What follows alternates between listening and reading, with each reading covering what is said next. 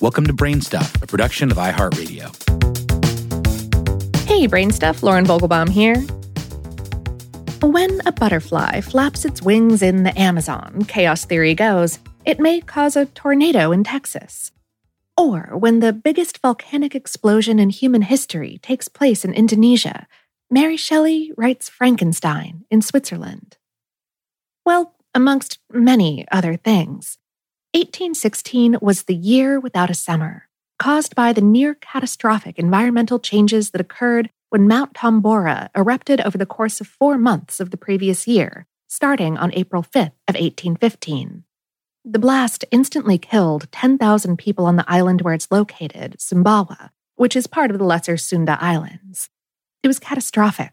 An estimated 90,000 people died on nearby islands, many of starvation after crops and forests were killed and fresh water was contaminated. A dozen cubic miles of debris were thrown into the atmosphere in a blast 100 times more powerful than Mount St. Helens. But it isn't just debris that's flung into the air when a volcano erupts. Gases, including sulfur dioxide, reach the stratosphere. The sulfur dioxide is converted to sulfuric acid, where it can stay in the atmosphere for a couple of years. Those acid aerosols act as reflectors that allow less energy from the sun to reach Earth's surface, and as a result, cooling occurs. And for the Northern Hemisphere, cool it was that year.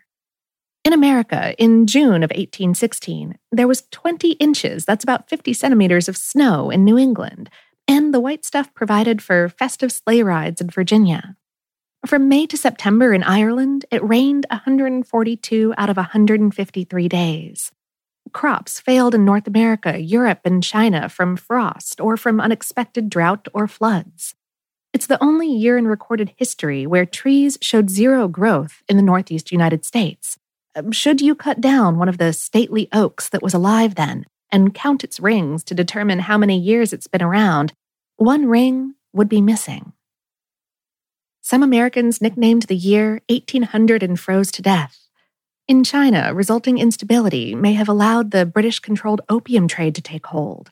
A cholera epidemic swept South Asia and gained ground, becoming the first cholera pandemic in the following years.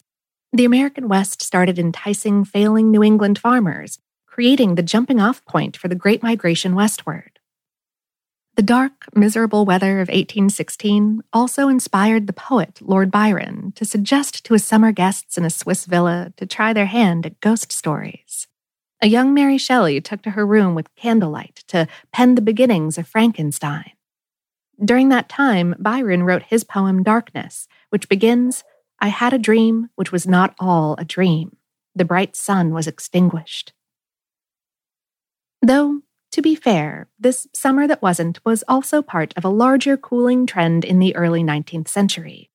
And we should note that the Southern Hemisphere seemed to be largely unaffected. Still, the no summer caused significant global ripples. The climate crisis lasted through 1818. Failed crops led to hunger and poverty in communities around the Northern Hemisphere. The prices of everything skyrocketed.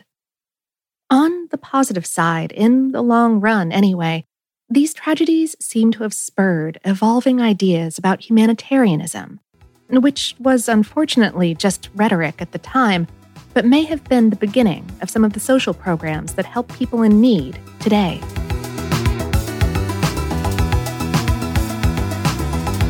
Today's episode is based on the article 1816 Was the Year Without a Summer on HowStuffWorks.com, written by Kate Kirshner.